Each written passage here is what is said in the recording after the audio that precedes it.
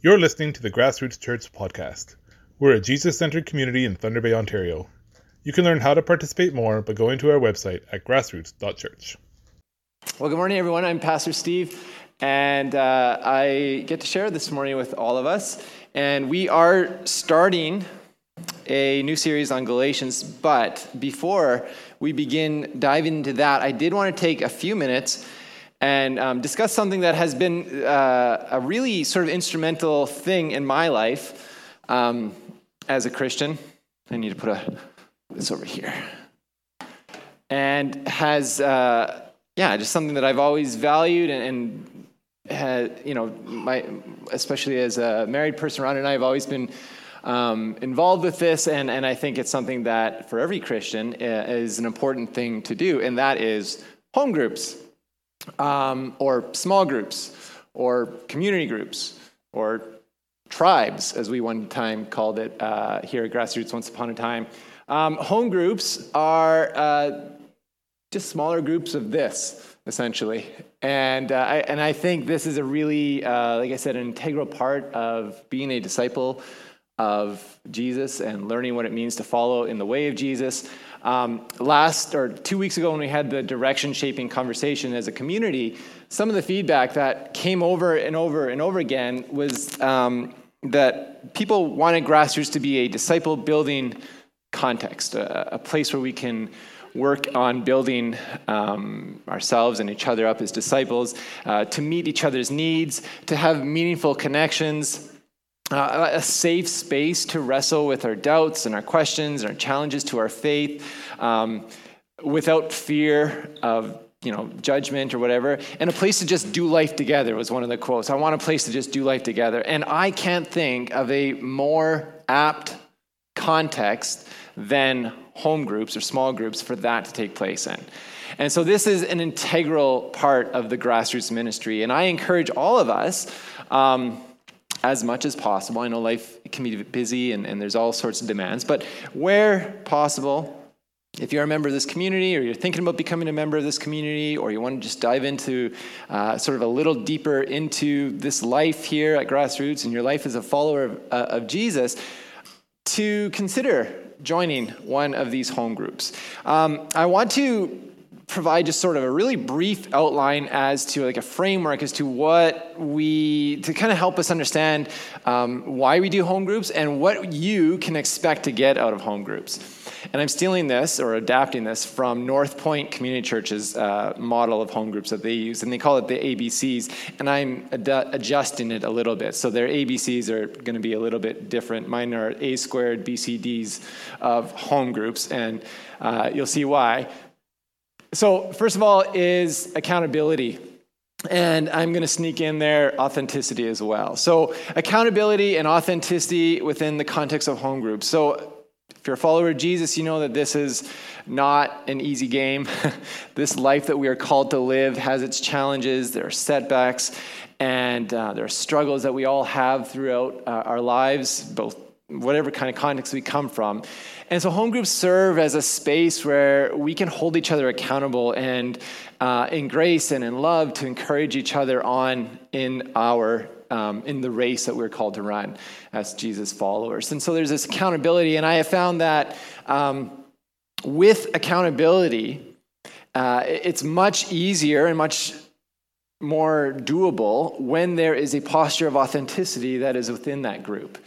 And if you are being real with one another and there is a relationship of trust that exists within that small group context, it's much easier to share our struggles and to share the challenges that we have each day and throughout our lives with whatever context we're coming from. And so having that accountability and that authenticity, I think, kind of go hand in hand. And then there is this sense of belonging. And we at Grassroots, we're a smallish enough group. We also hopefully belong or have this sense of belonging here in this larger community, but that it's that much more within the small group context. And home groups, or I kind of go back and forth between home groups and small groups. Forgive me.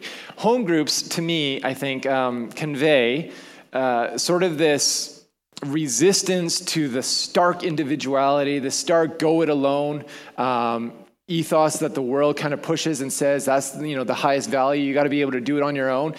We kind of say, we can't do it alone. It's sort of this submission to be like, you know what?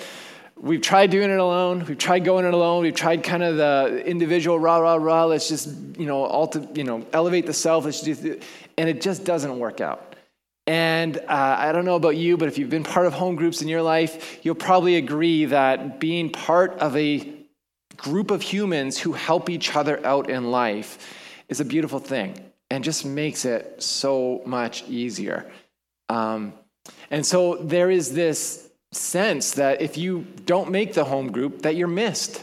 And that's kind of a nice feeling. Like, oh, where were you last time? And it's not judging or whatever. It's like, actually, we missed your presence in this group. And that's a good feeling. It's a good feeling to want to belong to something. And so accountability, authenticity, belonging, and then caring.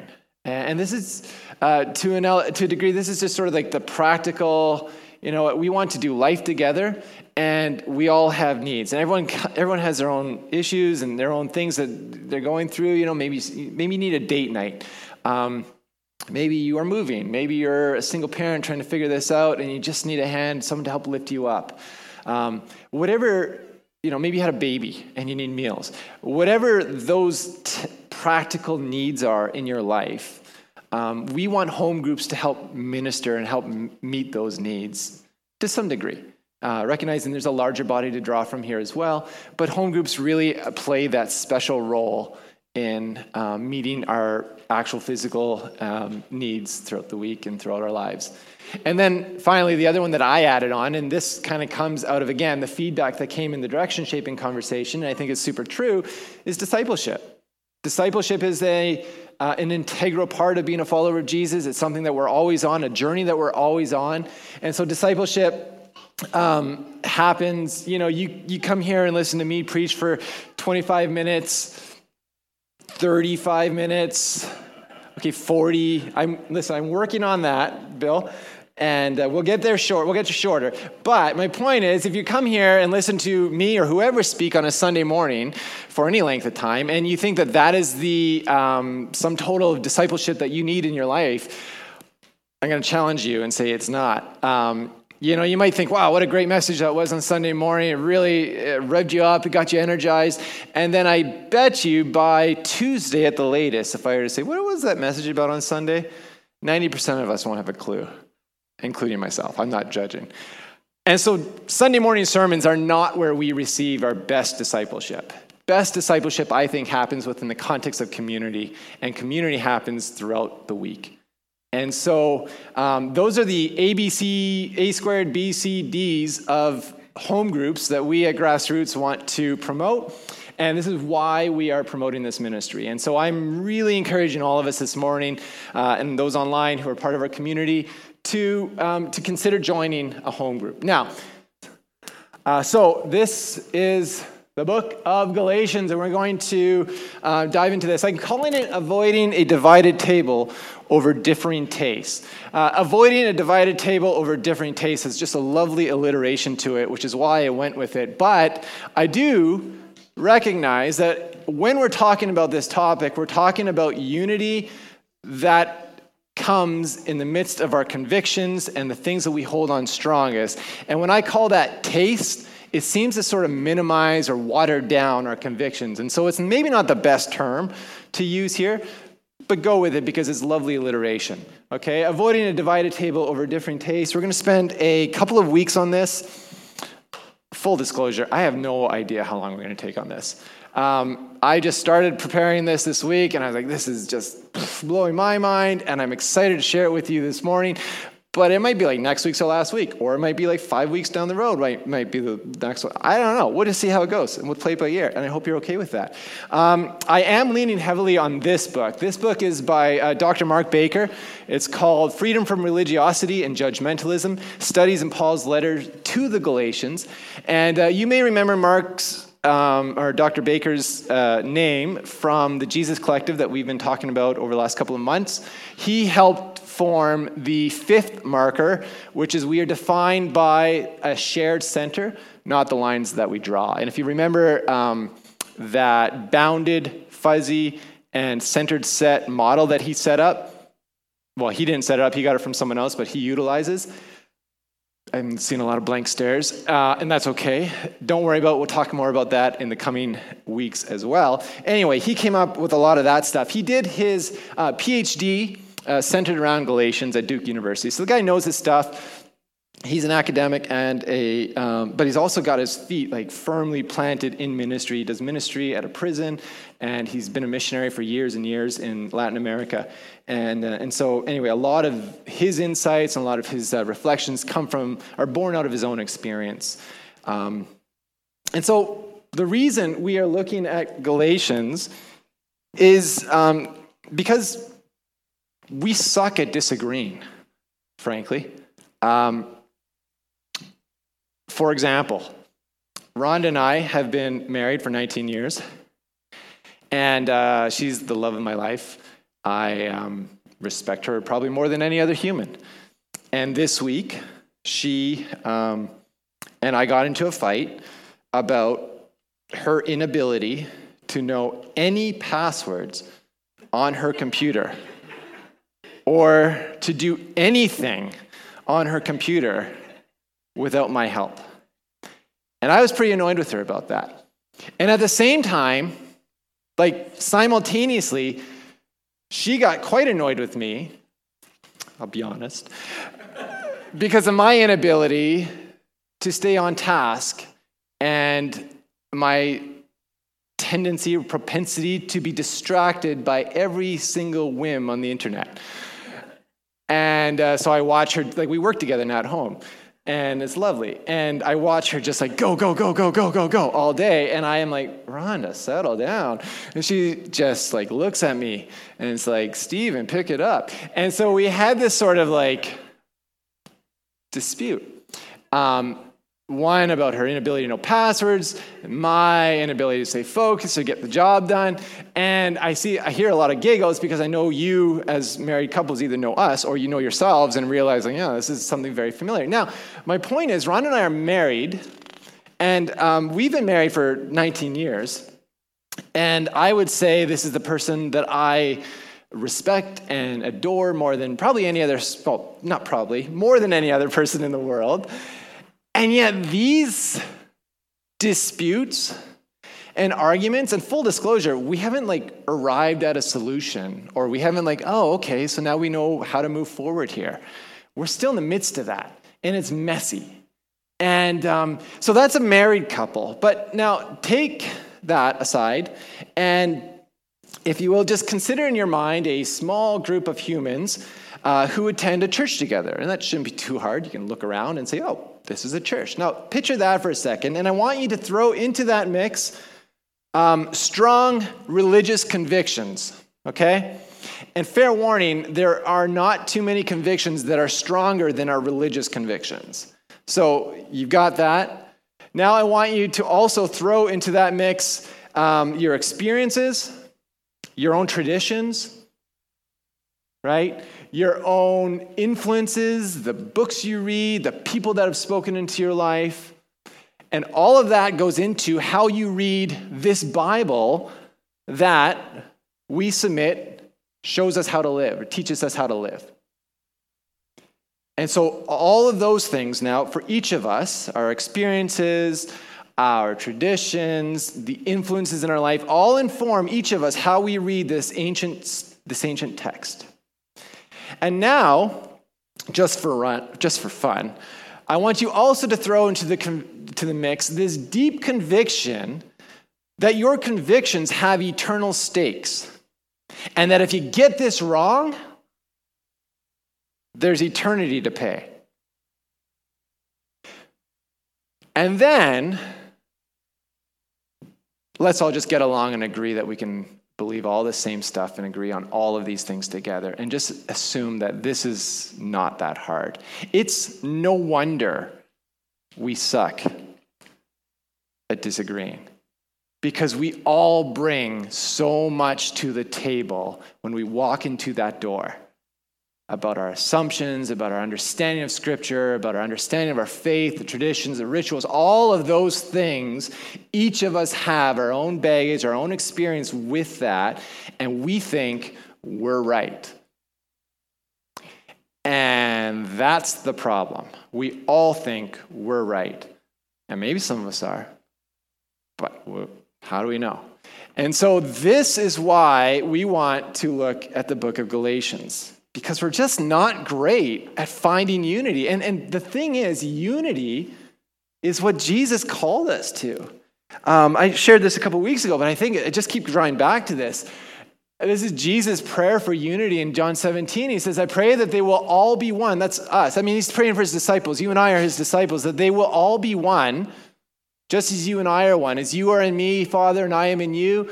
And may they be in us so that the world will believe you sent me. Jesus prays for unity among his church, among his followers, because that is a demonstration to the world that God sent him. That's an evangelistic tool.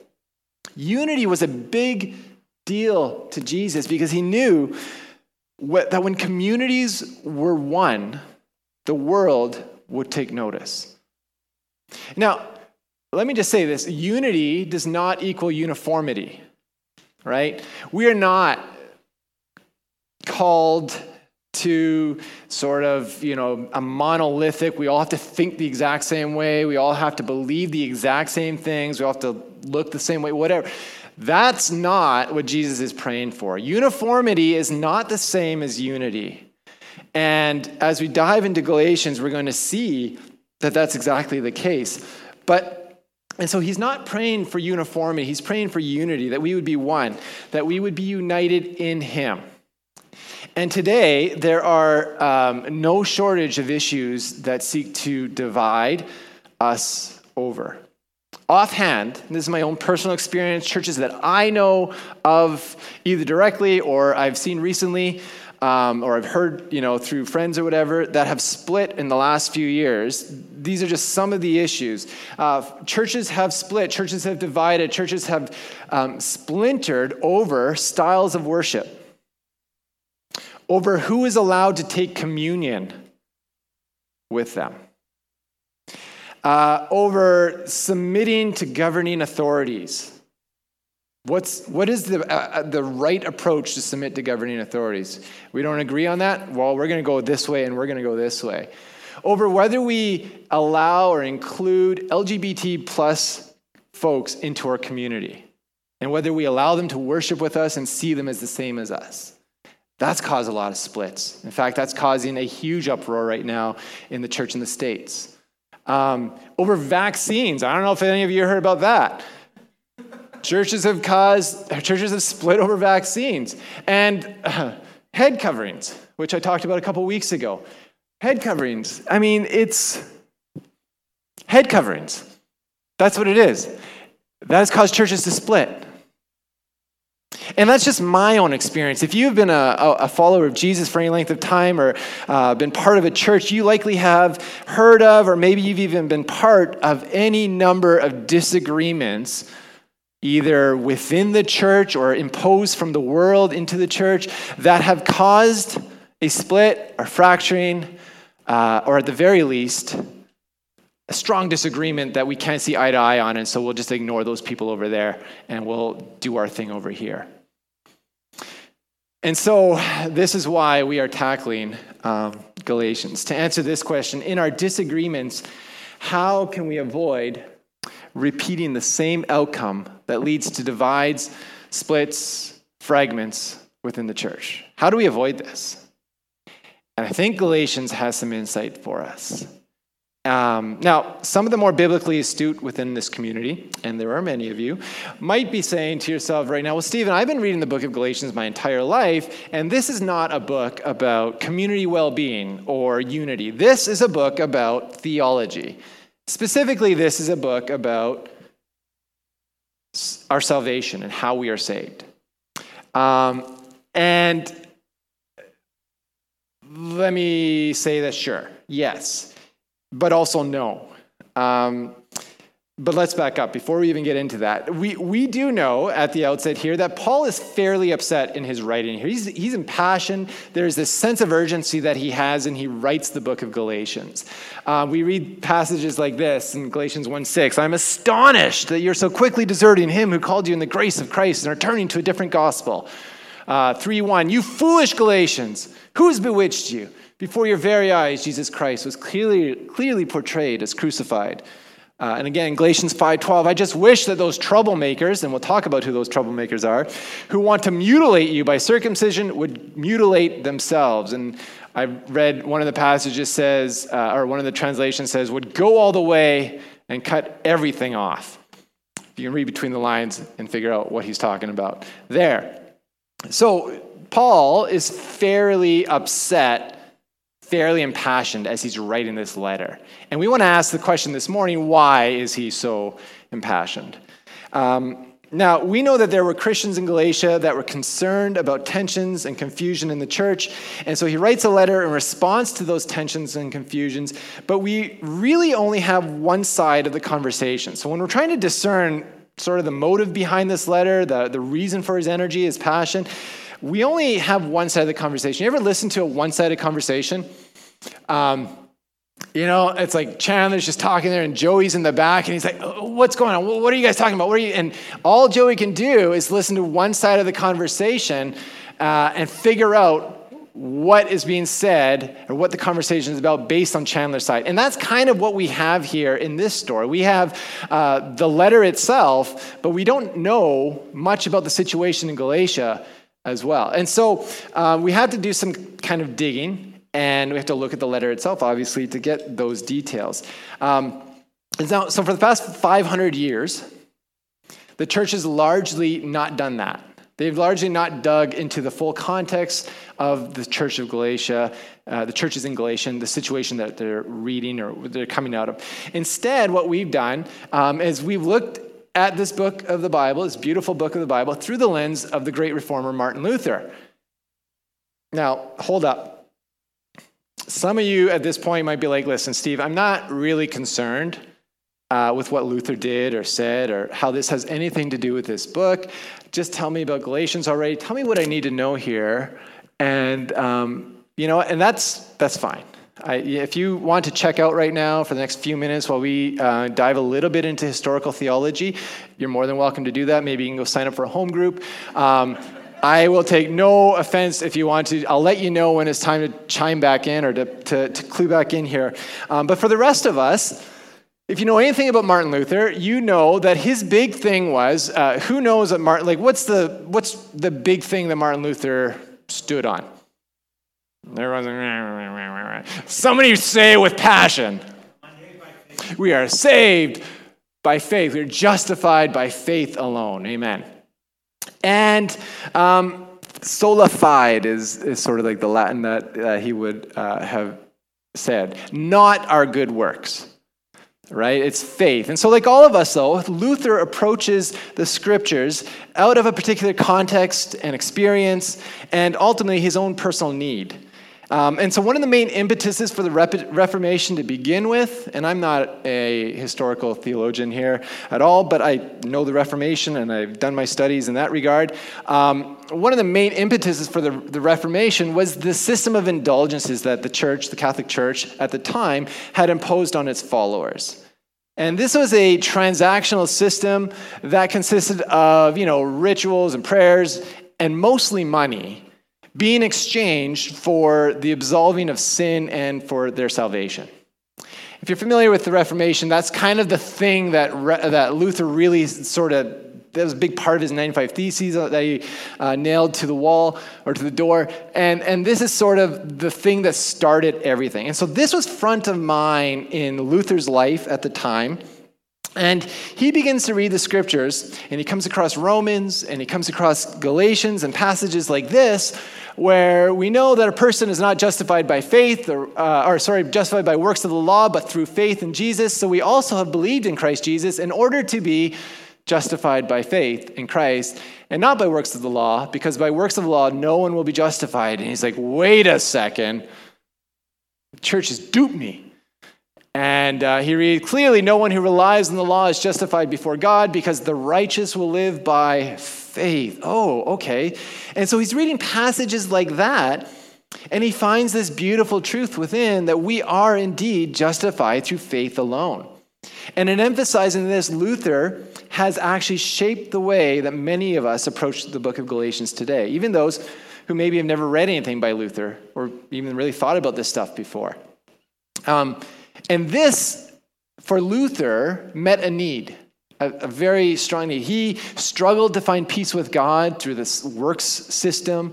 And then when he comes across this, it's like this light turns on, and all of a sudden he's like, wow, I understand this now. And he experiences peace with God. And so this becomes his entire message everywhere he goes: justified by faith, you're saved by faith, you're saved by faith, you're saved by faith. And it's a beautiful truth in Scripture that we all hold to this day and believe. And so, yes, we can definitely see how this is a theme in the epistle of Galatians. But the question is this the central reason? Is this the main idea behind why Paul is writing this letter to the churches of Galatia to begin with? Is it to correct some errant theology, some doctrine that these Galatians have gotten hooped by? And by the way, those who maybe checked out, I invite you to check back in now. Let's get back to that one-sided phone call. If you're listening to that conversation, and all of a sudden the person that you're listening to says, oh, you know what, that reminds me of a story, Sherlock Holmes would be very proud of you if you suddenly tuned in, or like there's going to be a clue revealed here about what this conversation is about. And we kind of get that with Galatians. So if we look at Galatians 2, 11 through 14, this is what we read. Paul essentially says, oh, that reminds me of this story. And then he begins to tell this story. All right? And he says, when Peter came to Antioch, I had to oppose him to his face, for what he did was very wrong. Oh? When he first arrived, he ate with the Gentile believers who were not circumcised. But afterward, when some friends of James came, Peter wouldn't eat with the Gentiles anymore. He was afraid of criticism from these people who insisted on the necessity of circumcision. And as a result, that's hard to read, I apologize. Other Jewish believers followed Peter's hypocrisy, and even Barnabas was led astray by their hypocrisy.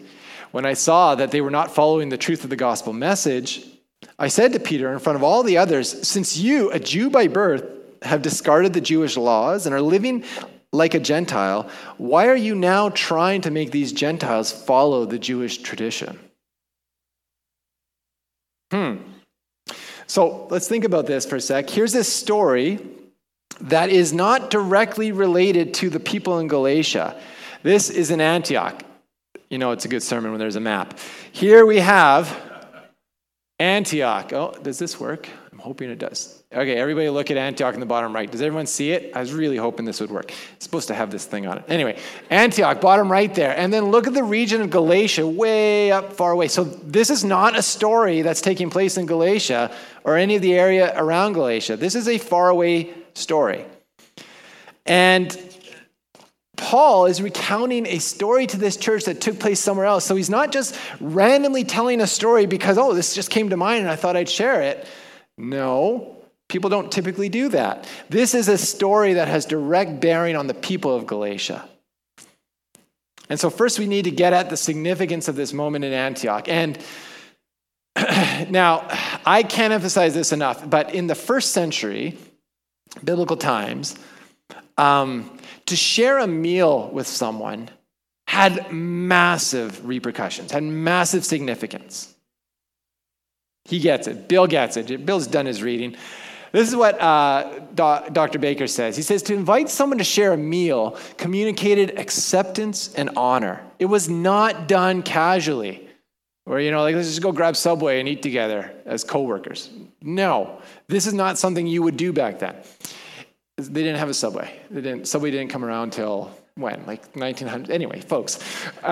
In the world of Jesus, Peter, and Paul, the Jews used the dinner table along with circumcision and Sabbath observance to foster unity amongst their people and to create a sense of distinction from non-Jews.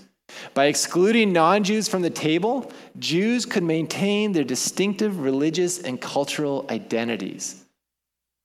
And so it was a means of fostering unity within a group of people. And nobody would have thought that this was odd, because this was how it was done in this day. It was the norm to separate into your class, into your religious differences, into your economic statuses, right? Slaves and owners. Whatever societal group you were a part of, that is who you ate a meal with. And that was the accepted norm. So for us, we have to begin, as we dive into this series, we have to begin just recognizing the absolute significance of that. Okay, that's huge. And Peter's a good Jew who would have observed this just like everyone else did at the time. But then something happens. He encounters Jesus. And so Jesus, of course, subverts everything, as he tends to do. And in Acts 10, if you'll recall, there's a story in which Peter has this dream. And Peter's a bit slow, dim-witted, or he's just a product of his context, which all of us are. And so he has, this dream is, you're familiar with it. God brings down a sheet of animals that are clean and unclean, and he says, eat. And he's like, no. He's like, no, it's okay, eat. And Peter's like, no.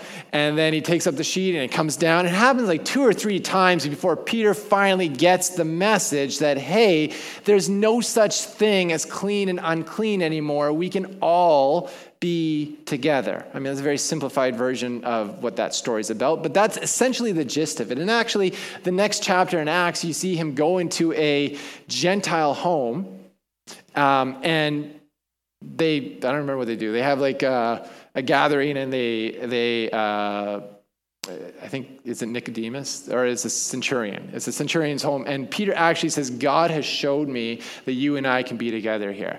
Because before that, Jews and Gentiles, never. And so there's like this boom moment where Jesus, because of the gospel of Jesus, he is showing there are no differences between Jew and Gentile. And so Peter has that now.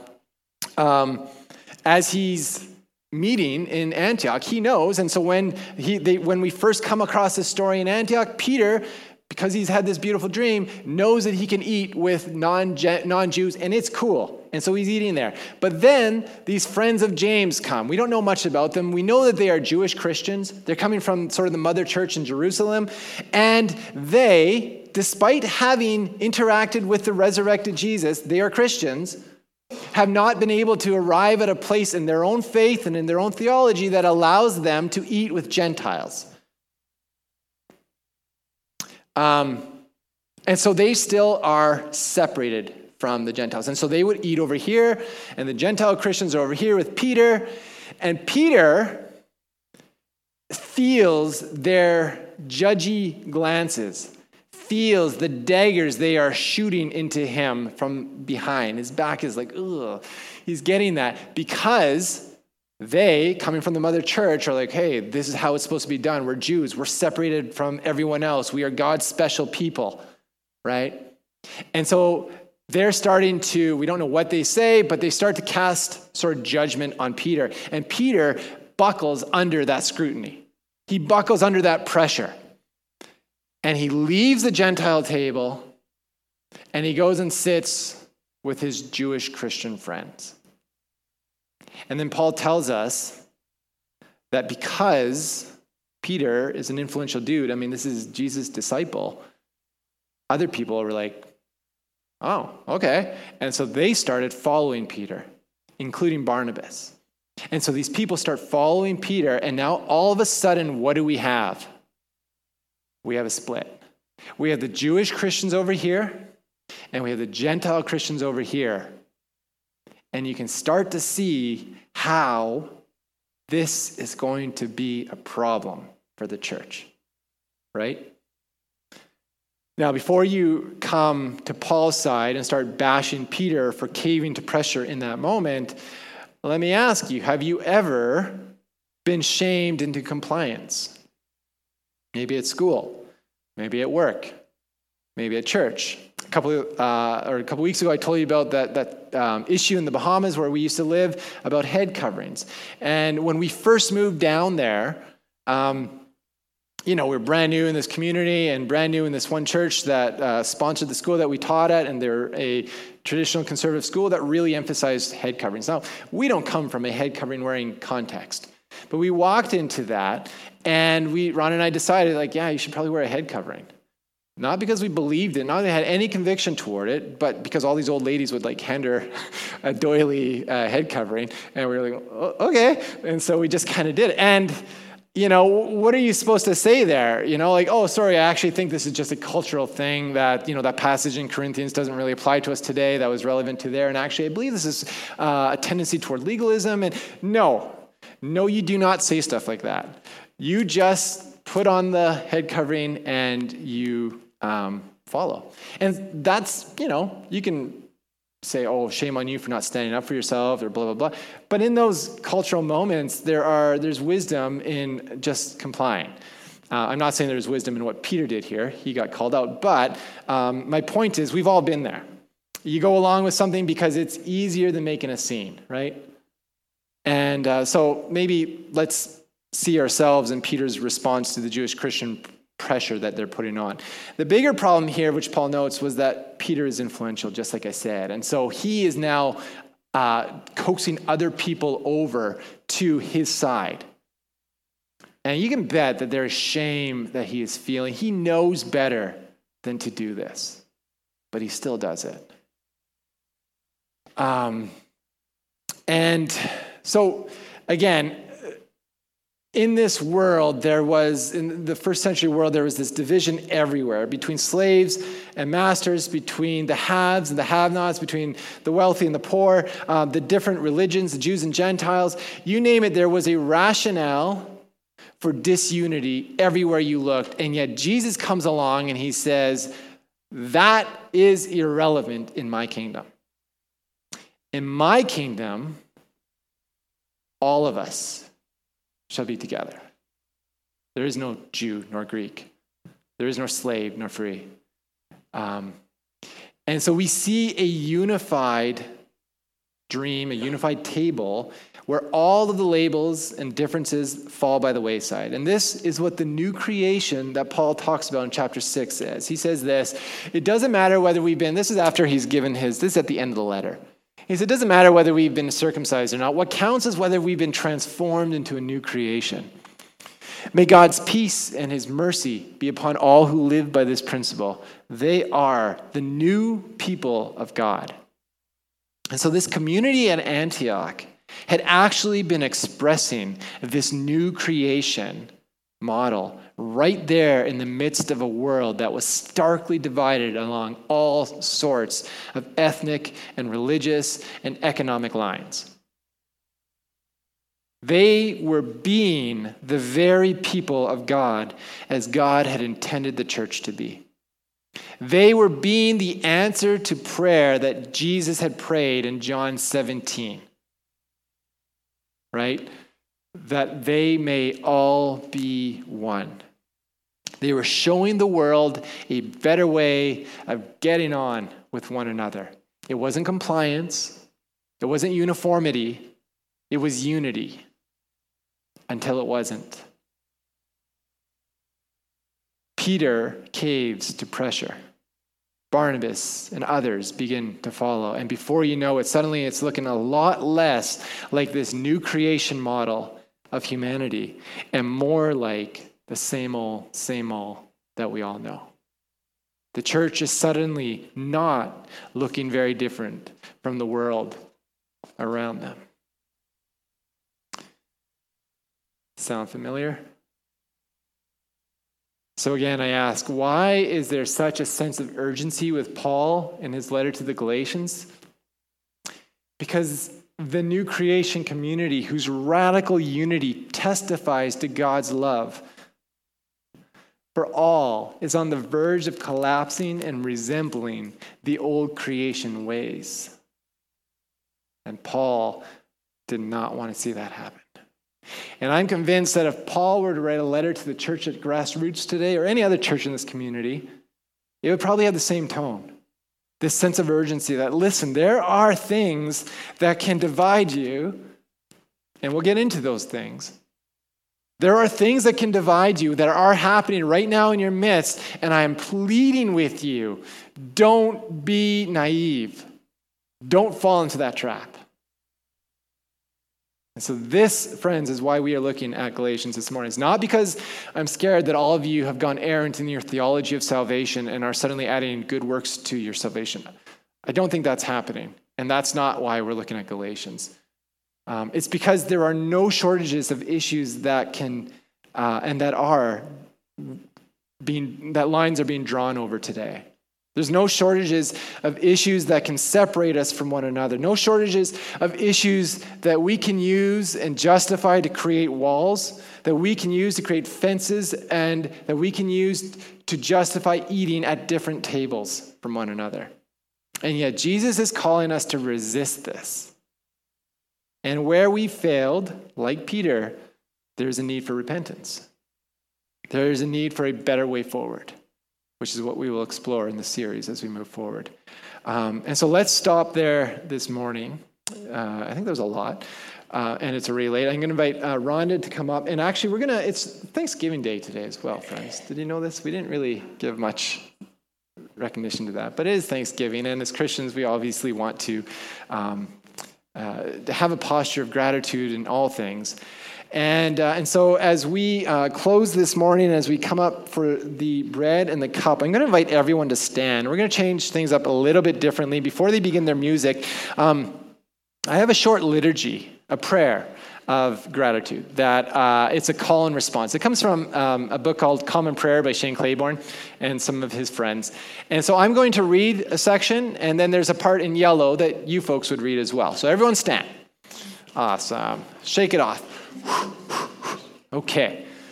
So this is a prayer. We're going to sing together, or we're going to say it together. Then as the music starts, you are welcome to come up and take the bread, dip it in the cup, and we'll go from there. But I'm hoping that this will be a moment where we can kind of turn our hearts and our attention, it shifted a little bit from here what we were talking about unity this morning, but focus on gratitude now in these last few minutes of our service together.